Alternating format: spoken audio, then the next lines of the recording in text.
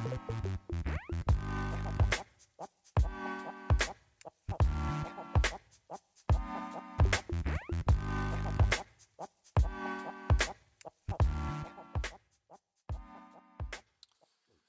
told you I was going to walk up to it from now on. So, good morning, everybody. We doing all right? You guys are all spread out. It's summertime, and maybe it's because you stink. That you guys, I don't want to sit next to somebody. I'm sweating. It's hot out. Everybody doing okay? All right. We're in week 4 of our classroom series. We're covering 17 books. Recently there's a listing of famous movie quotes, like a list of famous movie quotes that came out, and I thought it'd be fun if we just could see if we could identify the movies with the quote. I'll give you a few of them, but we're going to eliminate some of the obvious ones, like E.T. Phone Home. Obviously, that's E.T., right? I Am Spartacus. Kind of know what that is. Yeah, Spartacus, right? Those are all pretty easy. And to be on the safe side this morning, we're going to eliminate anything that starts off with yippee-ki-yay, right? We'll just get rid of that one. We'll also admit any of the ridiculous easy ones, like life is like a box of chocolate, may the force be with you, you're going to need a bigger boat, those ones. So we'll start off with some easy ones. Okay, you ready? Here we go. See if you can get this. A martini shaken, not stirred. James Bond. Oh, very good. My name is Maximus Meridius, commander of the armies of the North, general of the Felix Legions. See, I didn't even have to finish it. Good job. You guys all watch too many movies. Here's looking at you, kid. Casablanca. Yeah, some of the older people know that. How about nobody puts baby in a corner? Yeah, some of you are going to hell. How about say hello to my little friend? Okay, this is one of mine and Kelly's favorite movies. You had me at hello.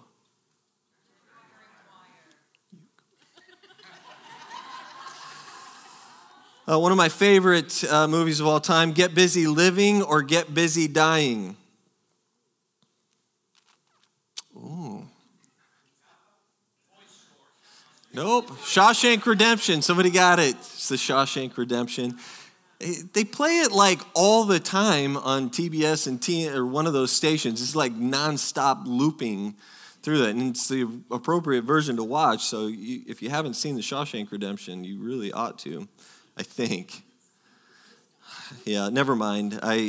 You shouldn't watch it. It's probably got something bad in it that I don't remember. So, well, if the Bible were a movie, what would be among its most famous memorable quotes? What would be the most memorable sections of the Bible? As I said, we're in this series through the Bible in 7 weeks. We're taking a 33,000-foot view of all 66 books of the Bible, and the goal for us is to really just introduce it to you, introduce the highlights and the key components, and give you an overview and an understanding with the hope that it will actually whet your appetite a little bit and inspire you to read it yourself, to dig into the scriptures and to read more about it. If Jaws is about needing a bigger boat, which I think some of you didn't know that one, and E.T. about phoning home, then really what is the Bible about? And that's what we're finding out. And the whole goal is to just really dig into it and see what Scripture is about. We've covered so far the first 22 books of the 66, and today we're going to cover the next 17. No problem, right? These 17 books actually close out the Old Testament portion of the Bible. The Bible's divided into the New Testament portion and the Old Testament portion. And in between the New and the Old Testament is a period of 400 years. We're going to talk about that in just a minute, but there are 39 books in the Old Testament, 27 in the New. And today we're going to cover, as I said, the last 17 books in the Old Testament. These 17 books are known as the prophetic books or the prophetic writings. They start with Isaiah, they end with Malachi, and as this has kind of been more of a classroom series, let's say class is in session, and we're going to jump into it and see if we can get through all of this and unpack all of this. If you came this morning, as Jeremy was talking about weary and needing rest, you're welcome. The 17 books we're going to be going through, you might find your rest this morning. Here we go. No, you're not going to fall asleep, right? Nobody's falling asleep? Today's Mark Durazio in here this morning? No, nobody's going to fall asleep today. It's true. You know it's true. Here we go. Logan's like, that's my grandfather. Stop it. Let's review. Let's go all the way back to the great Jewish leader of Moses. Because in order for us to understand the prophet books, to understand really why we have the prophets, we have to understand the context by which they came about. So we're going to go all the way back. You got Moses who leads the people out of Egypt, right? He hands over the leadership baton to a guy named Joshua. They go into the promised land and they possess the land where they're ruled by various judges until the time of their appointed first king. By a man by the name of Saul. Saul was the first king. He was followed then by one of the greatest leaders of all time, King David. In fact, one of the greatest leaders in all of human history, honestly. A guy named King David. David started off by winning a battle with Goliath and then ended up establishing Israel in that area as the premier force in the world. David had a son named Solomon, a man who made his own mark, as we talked about last week, through his incredible God-given wisdom. In fact, he is known as the wisest man to have ever lived. The reigns of David and then Solomon constituted what can only be known as the golden era of Israel.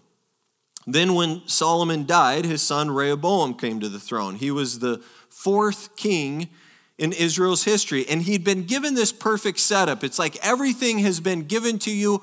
All you have to do is just rule justly, rule in a fair way. And then in one single event, he screwed the entire thing up and everything was lost.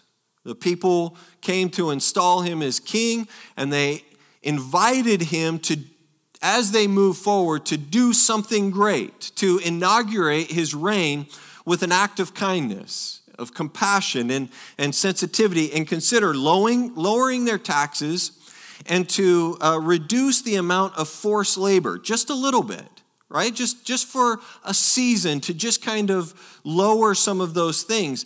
And it was this incredible opportunity for him to gain favor with the people, and he refused. In fact, his response was to say, oh, you want lower taxes? Oh, you want less work? Well, I'm going to raise your taxes, and I'm actually going to increase the amount of work that you do. And a lot of the people just said, no, I'm not having any of it. And so 10 of those 12 tribes leave. They take off and they split the kingdom into two different kingdoms, the one in the north, the 10 tribes in the north, and the 2 tribes that would stay loyal to Rehoboam in the south, forming the southern kingdom of Judah, which led to increasing political, cultural, and spiritual breakdown in both the north and the south. And what that did was usher in the prophetic era where God would send prophets to the kingdoms, trying to implore these people to come back to political, cultural, and spiritual sanity. Unfortunately, the breakdown was so pandemic that by and large, the words of the prophets fell on deaf ears. People didn't listen to them, which then led to these prophetic calls of becoming now to be prophetic declarations of doom, destruction. And a 350-year decline was set in motion, culminating in the exile of the northern kingdom to Assyria and the exile of the southern kingdom to a place called Babylon. In northern in 722 BC, Babylon in 586 BC, with the temple and the holy city of Jerusalem left captured. The northern kingdom ended up being lost forever, and only a remnant then of the southern kingdom actually were able to come back from their exile to the promised land, to reestablish the Jewish homeland and wait for the Messiah there. And that, in effect, is the Old Testament. That is the history, the story of the entire Old Testament right there in a nutshell. The story of the Bible doesn't pick up again until the return or until the coming of the Messiah in the New Testament.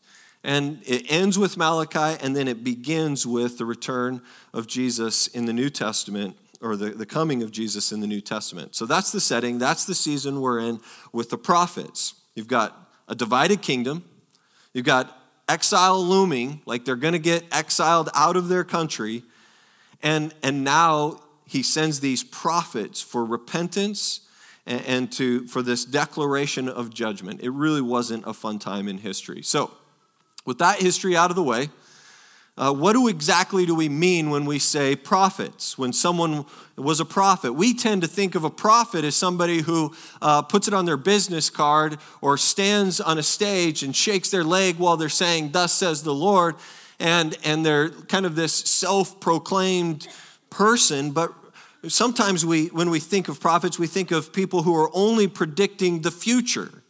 As if they're some sort of fortune teller in some, but spiritual fortune teller. That's not, some of them did that, but that's not really the meaning of the word.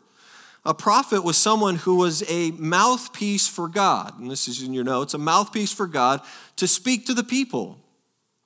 Their job was more about bringing the word of God to light on human life and to proclaim to them the will of God in light of their particular situation. They're in dire straits, and God is speaking to them through these prophets. Most of the time, they were bearers of warning and judgment. They were sent by God because the people wouldn't listen to God in any other way. And so God spoke to the prophets through all different kinds of ways. There was dreams and visions and signs and symbols, and God would speak to them through all of these different ways, and then they would communicate that through their writings and through their spoken word to the people. Sometimes you see their writings prefaced with a statement that what they're about to say or proclaim or what they're about to write is an oracle, which meant that God was going to share something from the heart through the prophet to the people.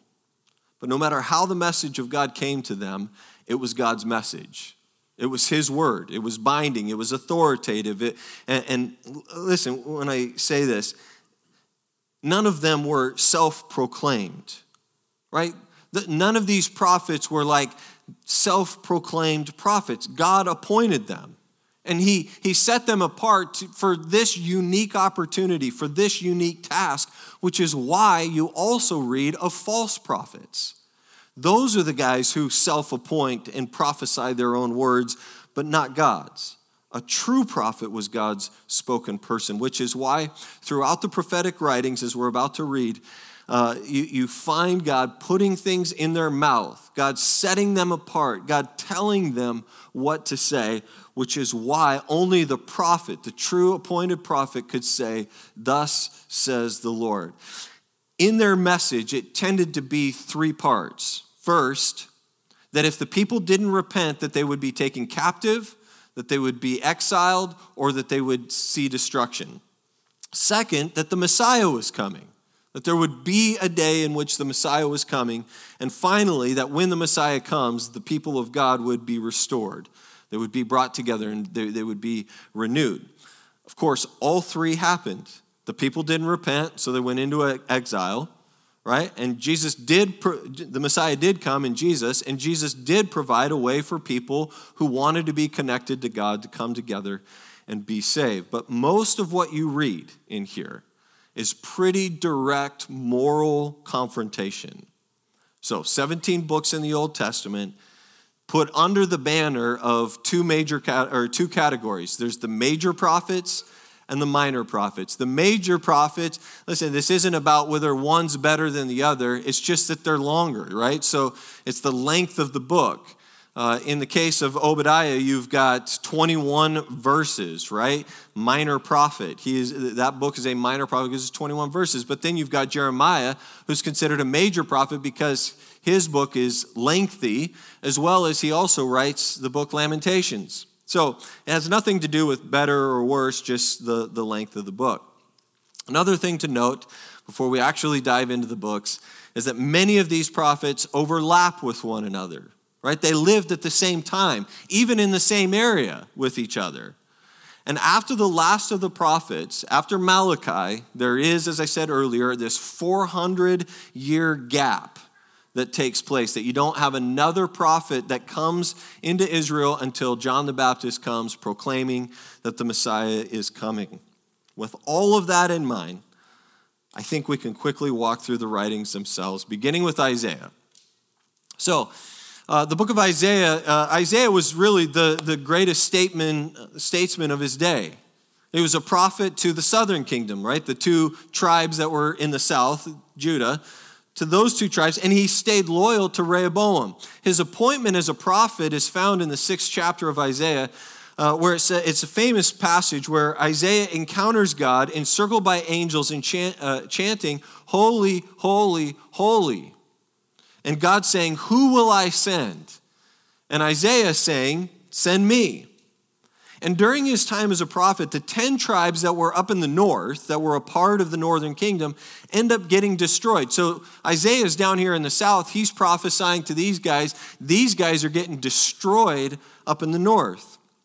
And throughout Isaiah, what you find is some of the key messianic prophecies that were fulfilled in Jesus.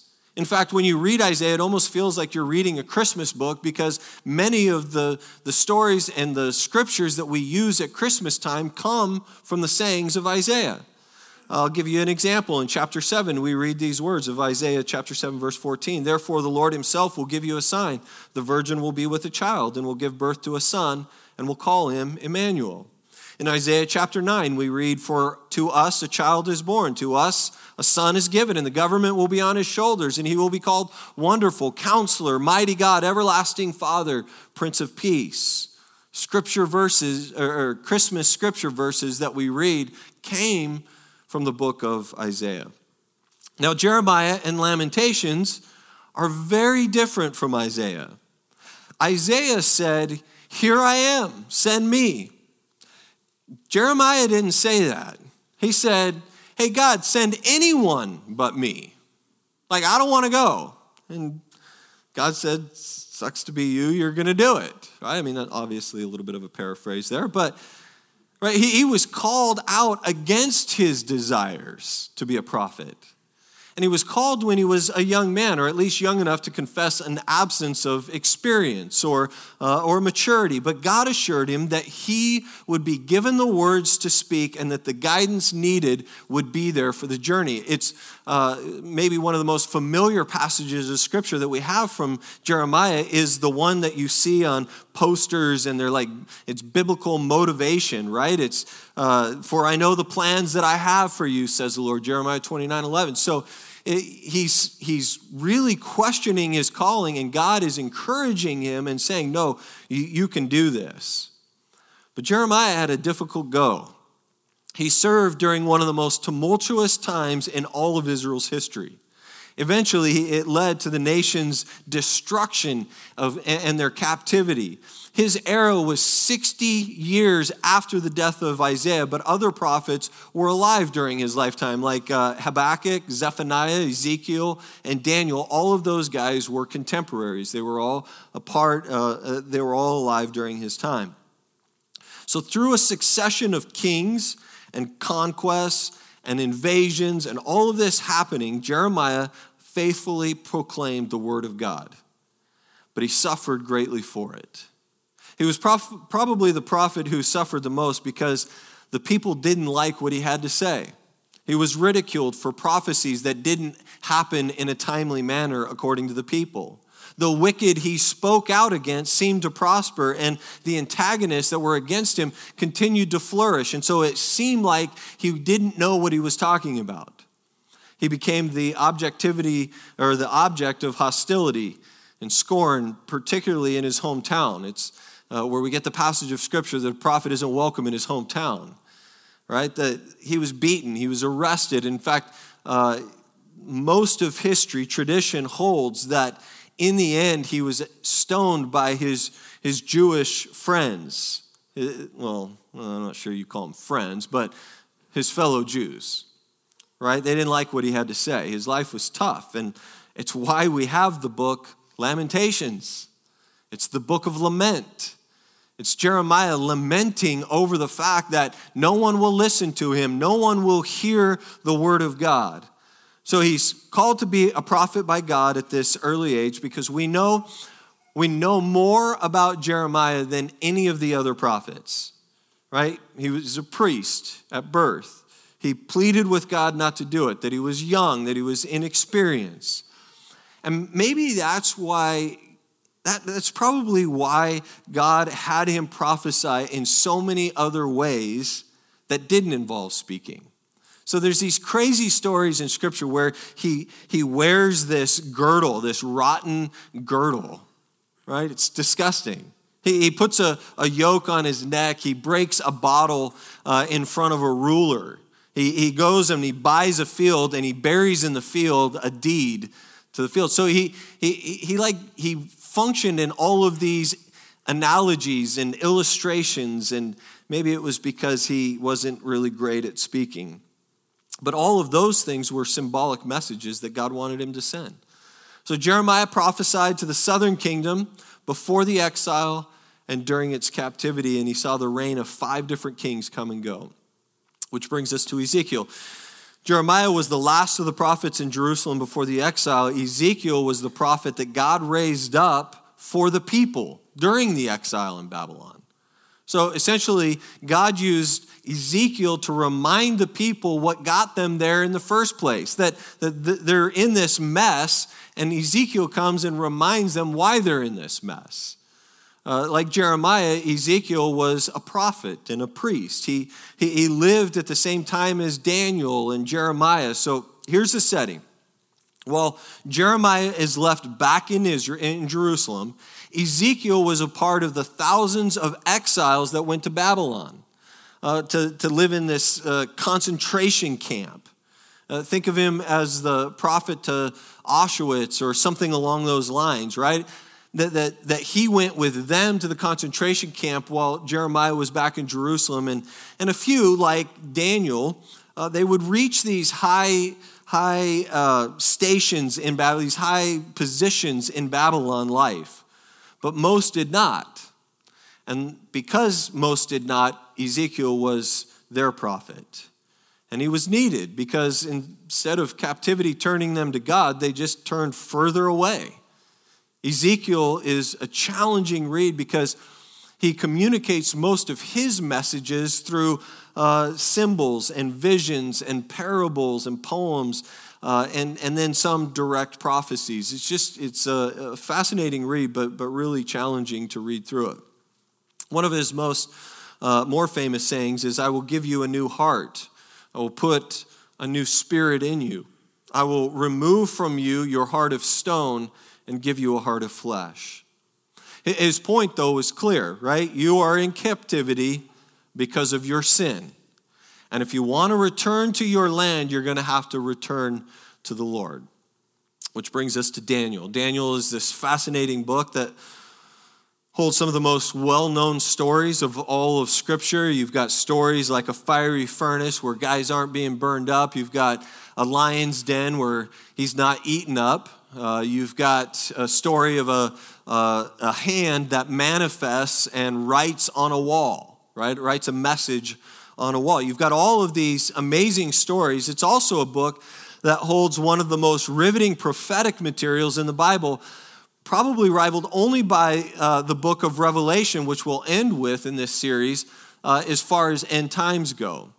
What's intriguing about the book of Daniel really is kind of developed in recent years in our culture because it's used as this example, this kind of a primer, if you will, to live in a predominantly secular, irreligious world that has entered into a post-Christian era. So it gives us this clear picture of how to do that. You've got the story of him and his friends, these group of men that lived in an environment that was hostile towards Christians. And so they figured out a way in which to live their life, staying true to who they were in God, but also living in the midst of that world. That's the first half of Daniel. The second half of Daniel is crazy, right? It's weird. It gets into like future prophecies through a vision, and Daniel experiences this vision, and then he writes it down. I'll let you read the craziness of that. Brings us to the minor prophets, and these we can fly through these suckers. It begins with Hosea, Joel, and Amos. Hosea was sent to the 10 northern tribes, right? So we've been talking about some of the prophets in the southern tribe. He was sent to the northern tribes, the 10 tribes up north. And his contemporaries, some of the guys that were alive during his time, were Amos, Isaiah, and Micah.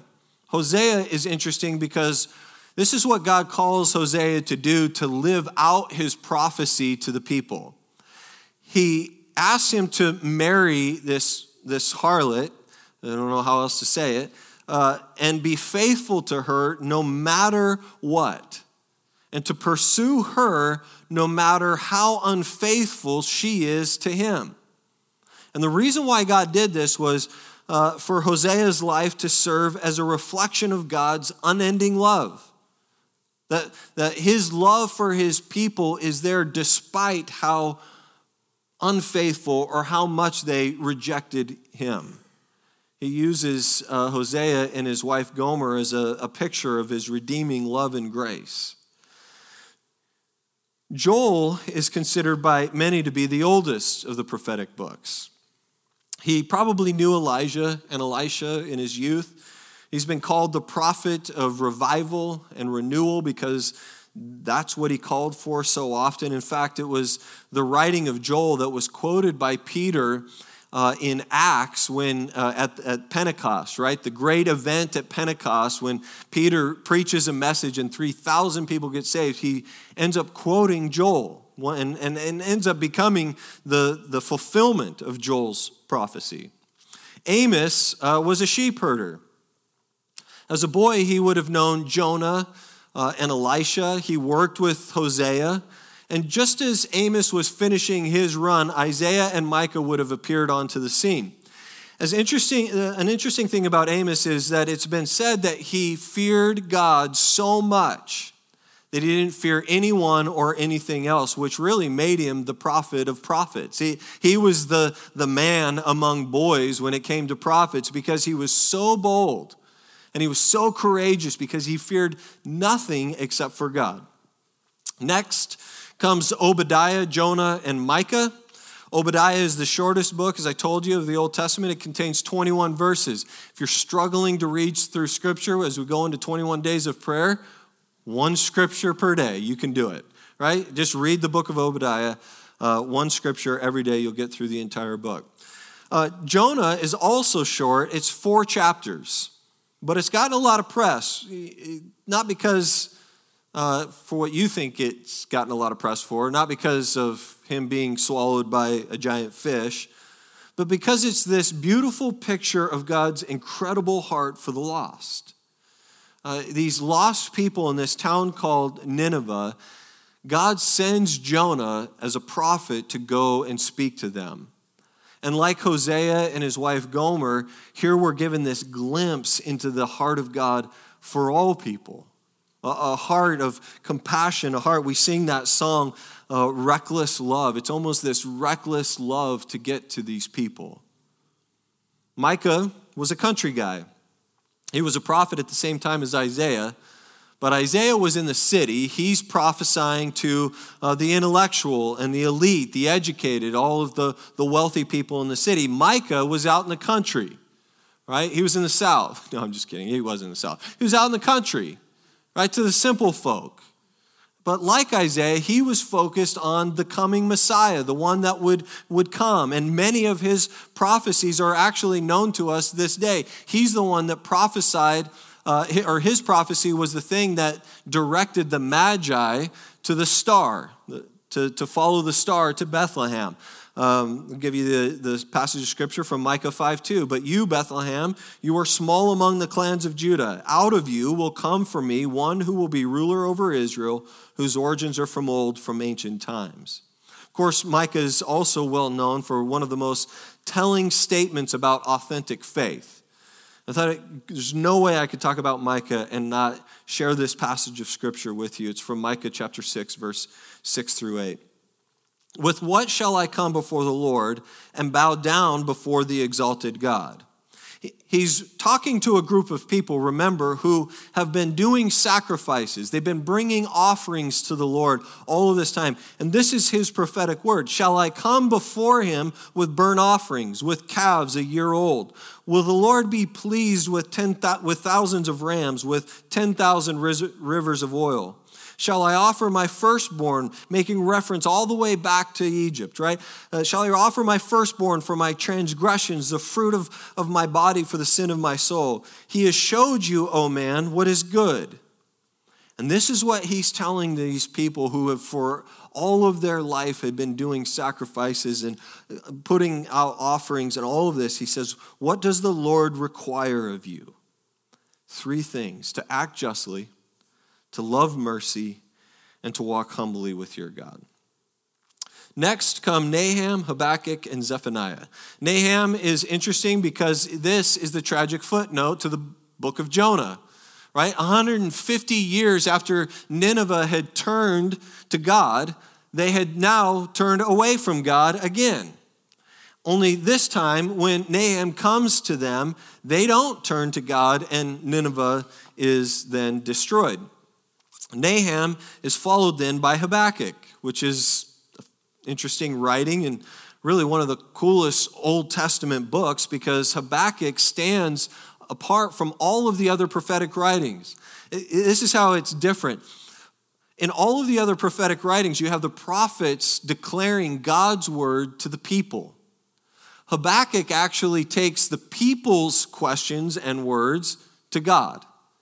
And he asks God the questions that the people have. Why us? Why now? Why this? Why all of these things? And then he gets the answers from God, and then he goes back to the people with the answers. He brought all of these people's questions to God and then brings them back the answer.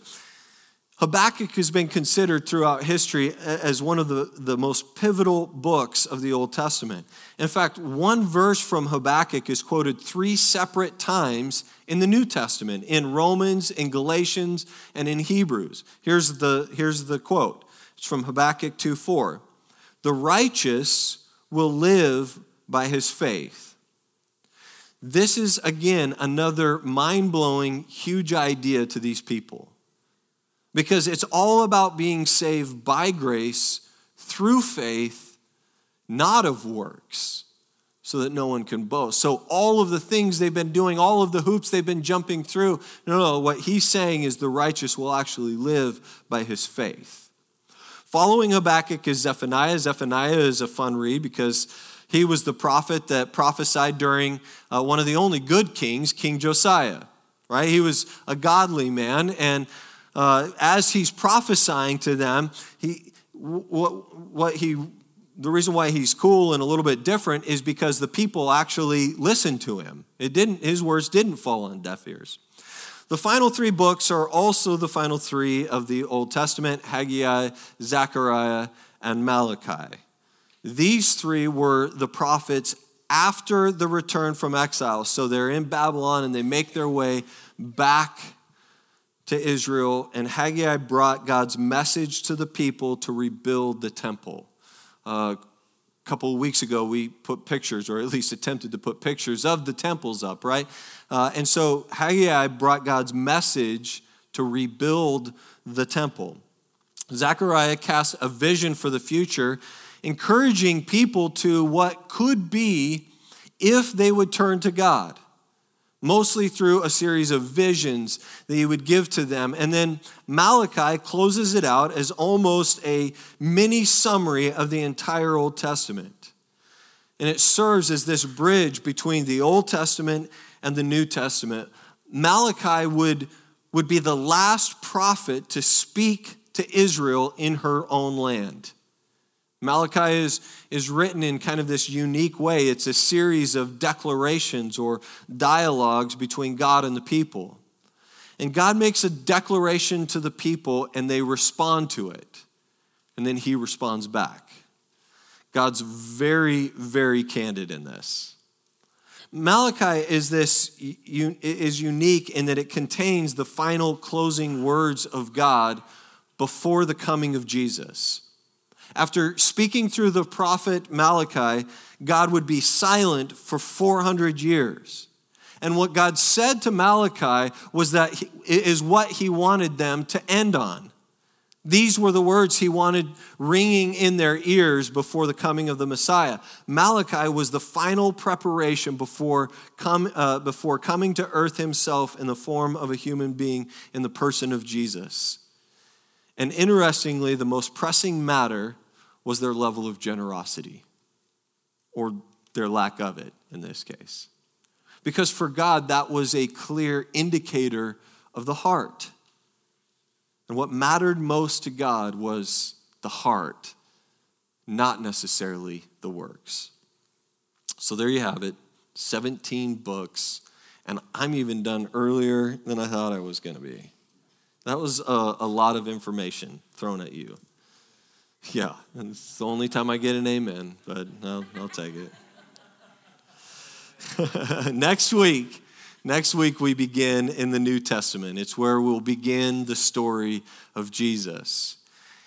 I think it's important for me, since I have the time, to remind you that the Old Testament is important. It's important. It's a lot of information. It's a lot of history. It's a lot of biblical history.